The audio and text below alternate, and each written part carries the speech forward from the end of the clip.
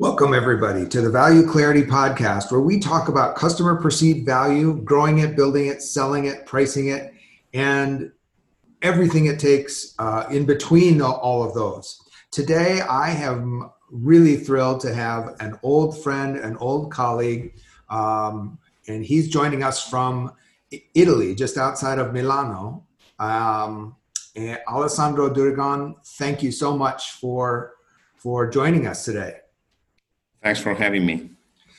So Alessandro and I worked together when we were at a wire and cable company, WL Gore and Associates, many, many years ago. And I still remember spending a wonderful weekend after we were doing some strategic planning for Gore in Germany. And then I flew down for a Monday meeting with one of our clients together, and we spent a fantastic weekend. And we've gotten together, I think, once since then. And Alessandro is one of my favorite people ever. So I'm thrilled to have you here, just for personal reasons, but also because you and I are kindred spirits when it comes to talking about customer perceived value. And your role. Why don't you tell us a little bit about some of the things that you might have done since we were together, so that people can kind of get a flavor for some of your experience and how your experience since the days of Gore have shaped your understanding of value and selling. Yeah, okay. Thanks, Mike. Okay, first of all, let me tell you my background. I have an engineering background in the telecommunication. So the first part of my career was as a technical guy, right, into a large French telecommunication company. And following to that, I had the luxury to join extremely good companies, top-notch companies worldwide. The first one was WL Gordon Associates, like you said, on the wiring cable business, and the second largest one was Agilent Technologies, and third is actually ITT. ITT.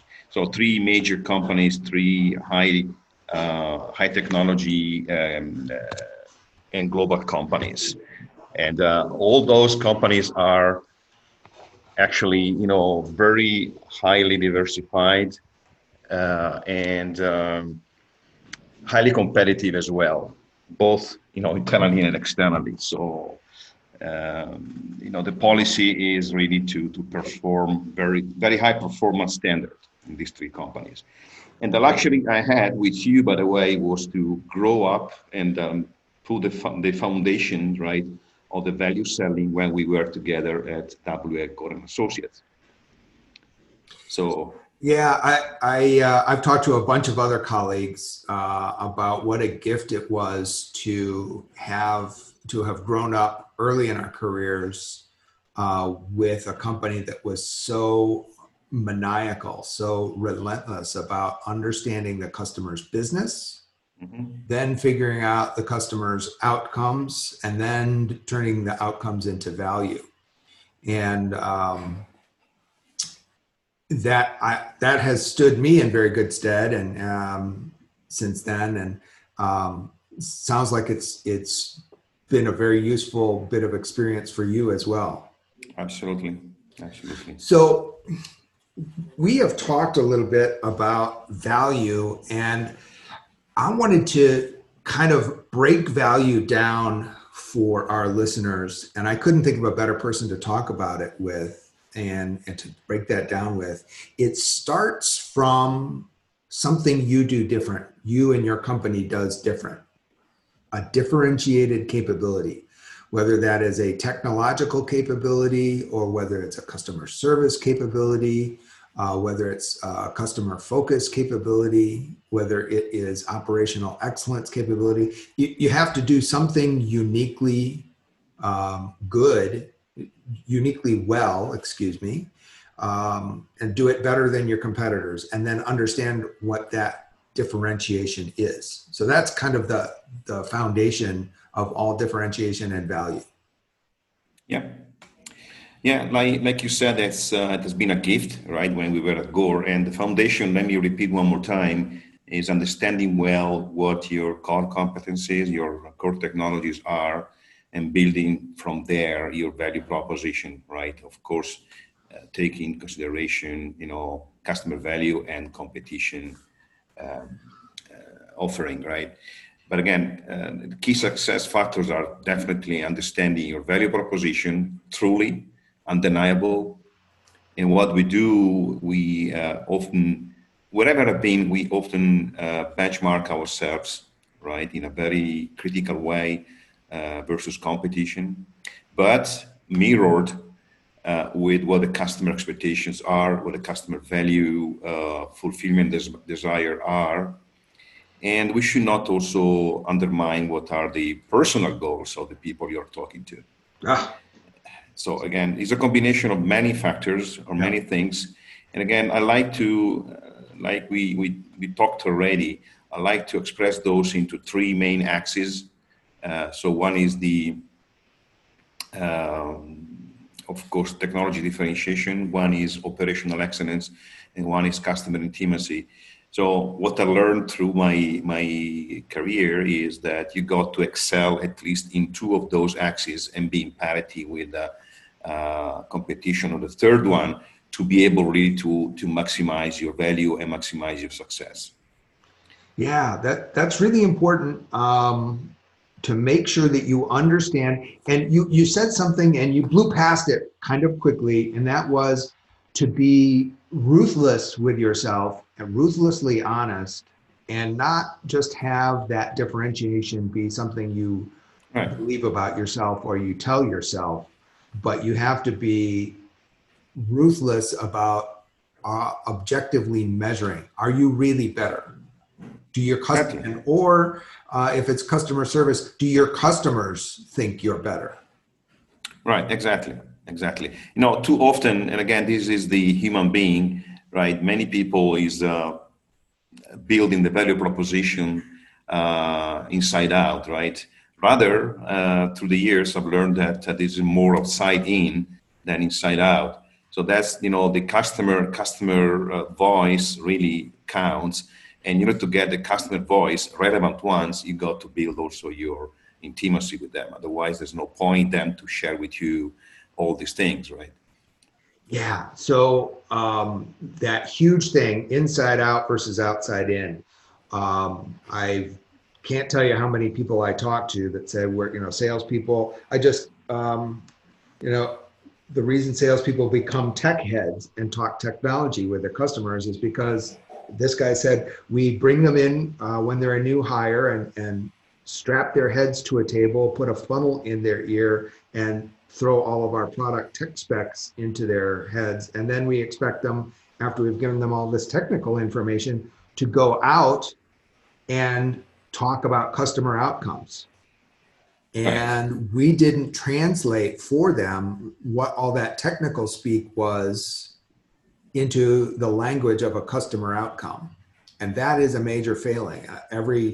Just about every technology sales force I've ever run into, they sell technology and they know their technology, but they don't know their customer's business. They don't know the customer's outcome. They don't know how that technology turns into a customer outcome, and they're not discovering for customer outcomes.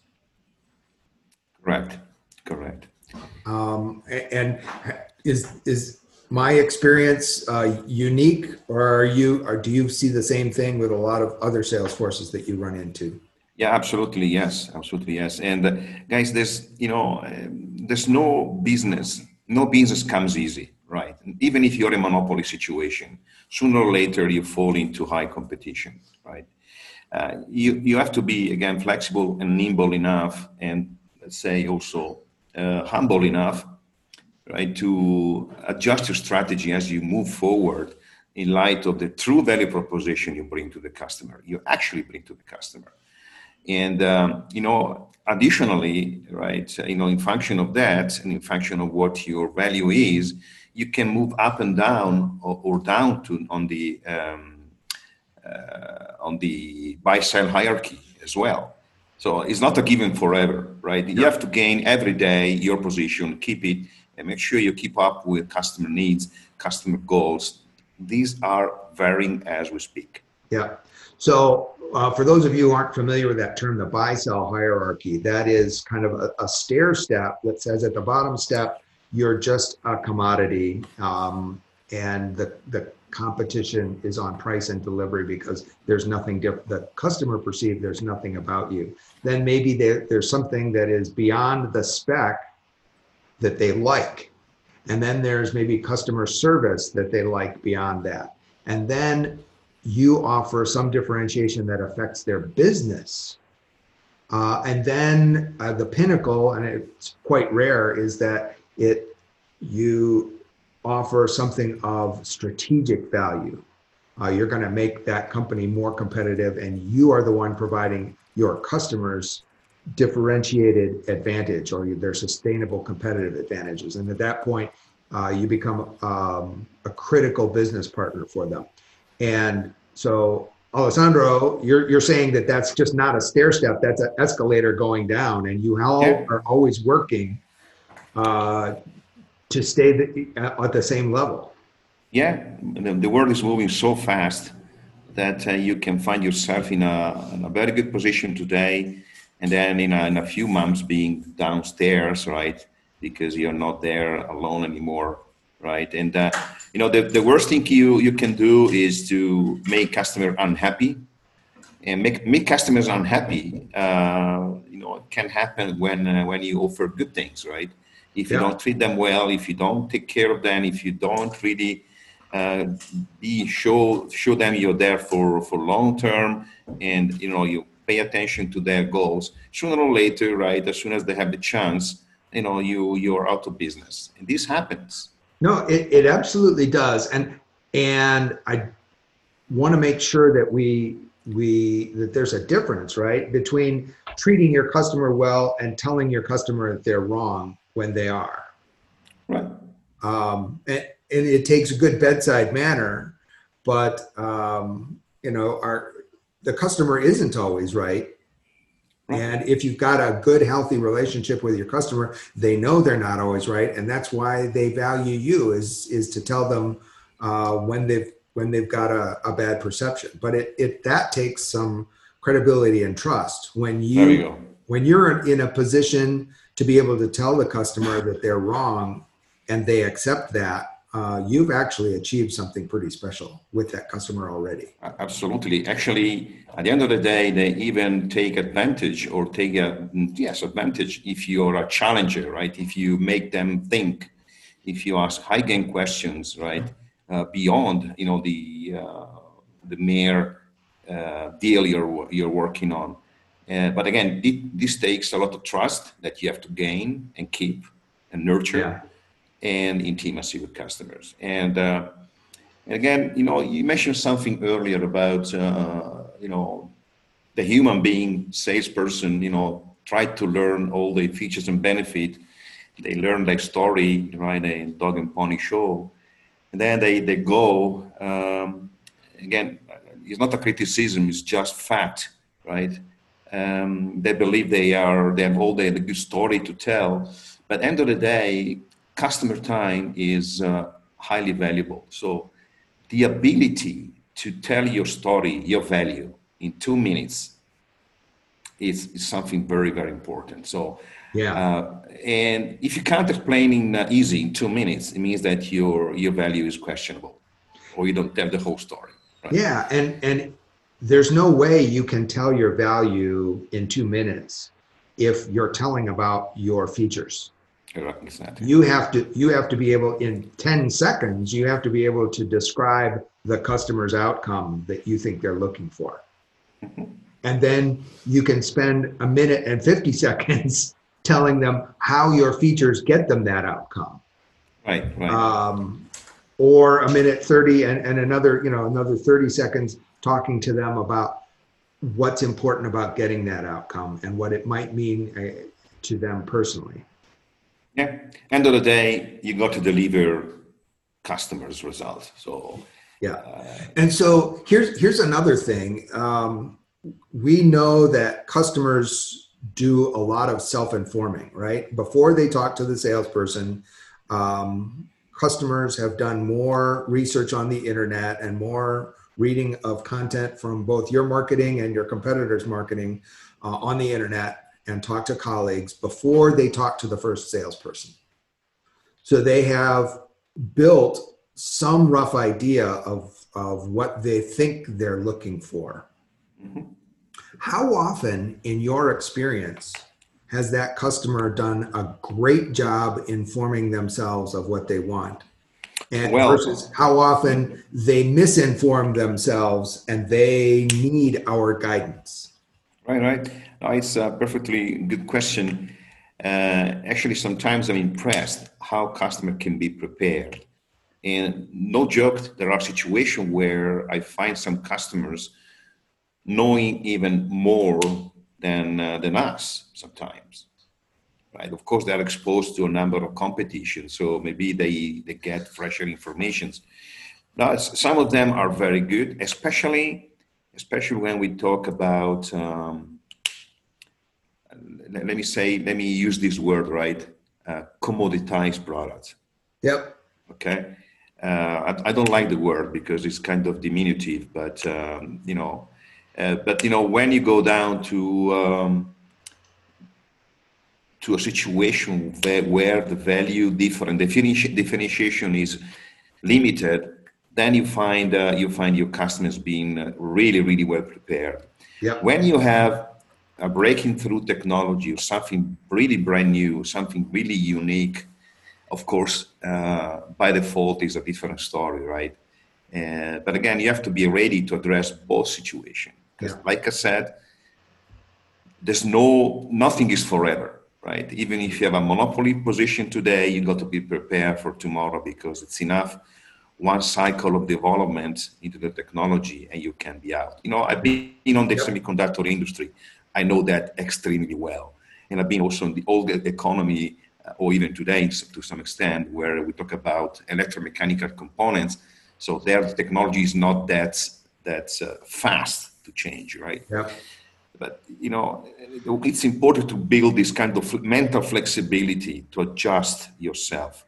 Yeah. Now, I believe that as a customer has come and self-informed, and sometimes if they know more than you, then it becomes more important than ever to challenge them, to expose them to some new outcomes that you can deliver, which brings us back to where we started in this conversation about your differentiated capability. And even if you have a small differentiation, I have seen that actually translated, when it translates into a customer outcome, into an outcome that may seem small, but to the customer can be very significant and highly valuable.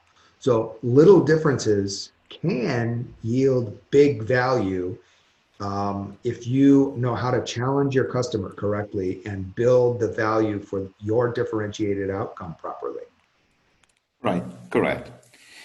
But let me add something to that, because there are situations where, for instance, let's talk about connectors. Now I'm in the connector business. Some of the business is kind of driven by standards.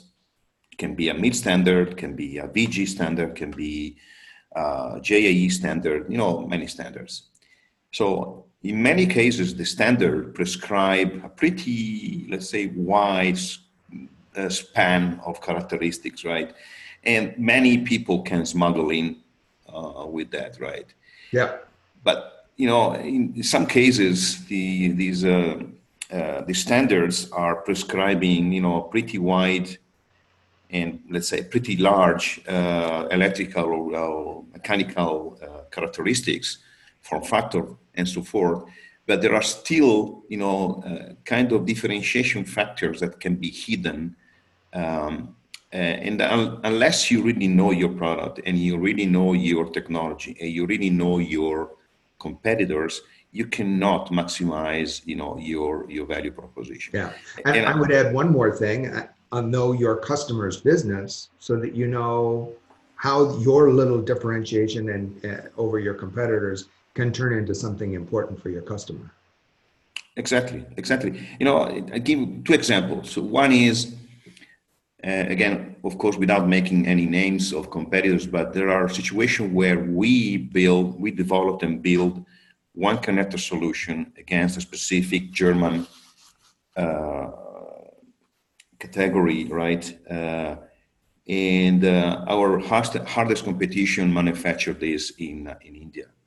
I guarantee you, both products are complying with the standard, but our product is absolutely, much better in terms of durability, right? And unless we know that, and unless we can measure and bring results to the customer, we will never be able to maximize our value proposition. What that means that you have to undermine, right, your value and be in competition with somebody that is offering a much lower value, lower, let's say, quality product.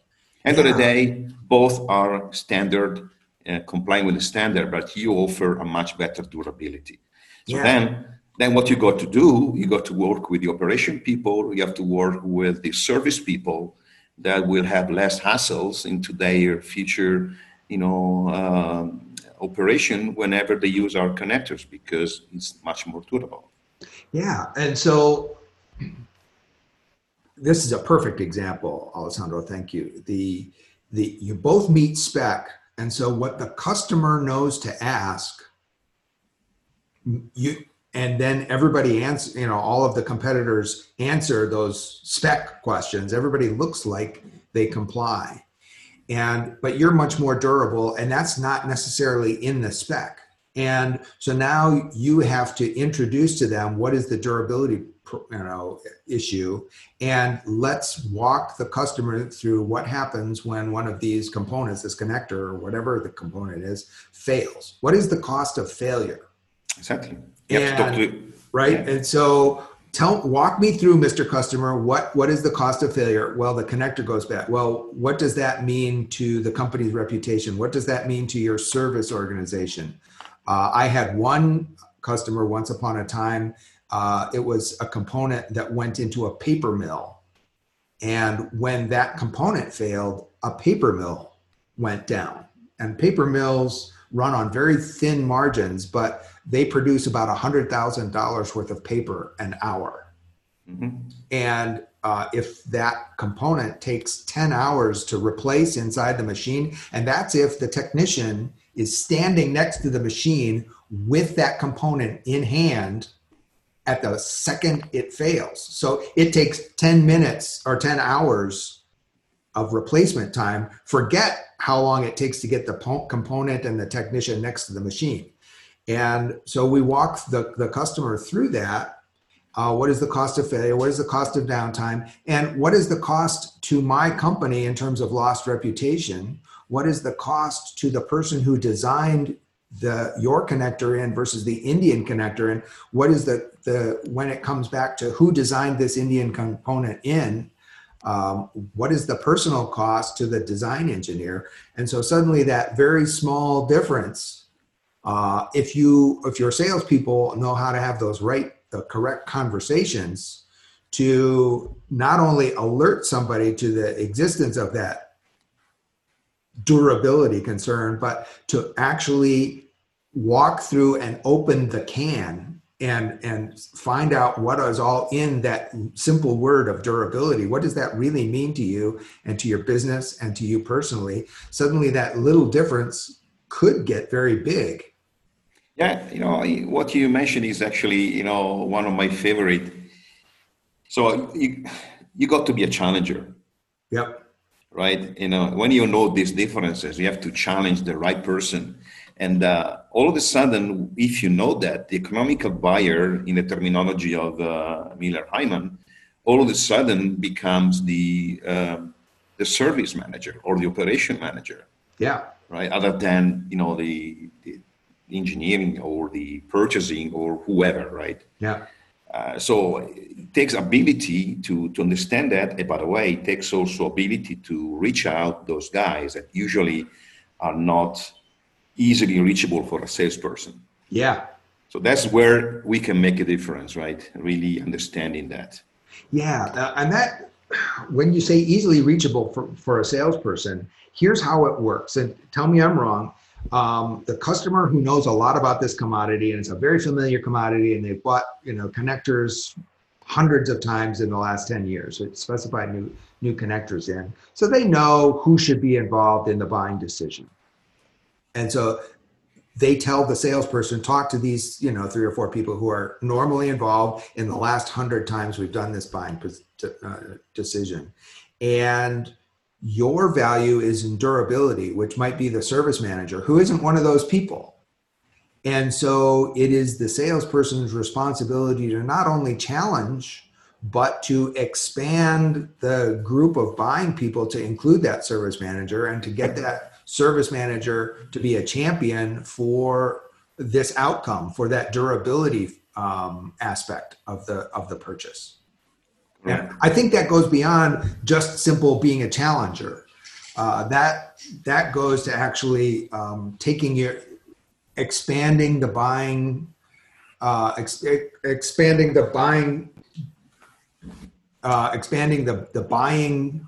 ecosystem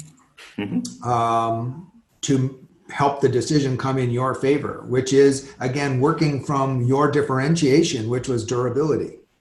Right, correct. A real skill. And those are the customers that value durability. Those are the customers that are less likely to grind you on price at the very end. The purchasing agent is duty bound to try, but when you know that the service manager strongly prefers you, then you know how to treat the purchasing manager, politely refusing. Exactly. Politely refusing. Politely, yes. So bedside manager counts, and at that point, you don't want to be a challenger. You want to be a relationship guy. No, sure. Challengers, so to say, right? Being able and being prepared to ask the right question. Yeah, absolutely. Right? What if? Yeah. Yeah. Well, Alessandro, we've gone through 27 minutes of talking, and it's just been a pleasure. We could keep going, I'm sure.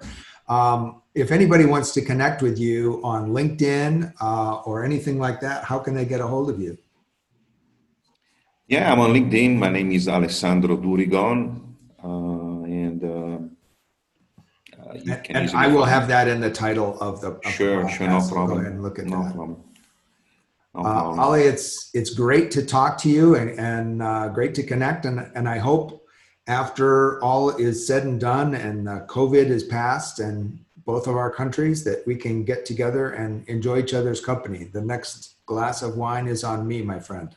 Absolutely. So you take care, my friend. Okay. Thank you. Thank you Cheers. so much. Bye-bye. And thanks for joining us on the Value Clarity Podcast, where we believe that value is all in your customer's head, which means that your success is all in your customer's head.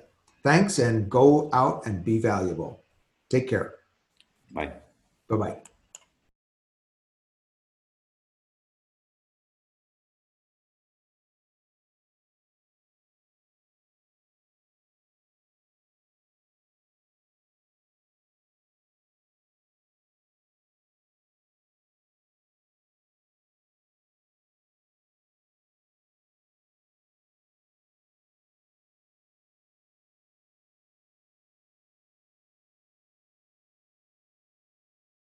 This podcast is a part of the C-Suite Radio Network.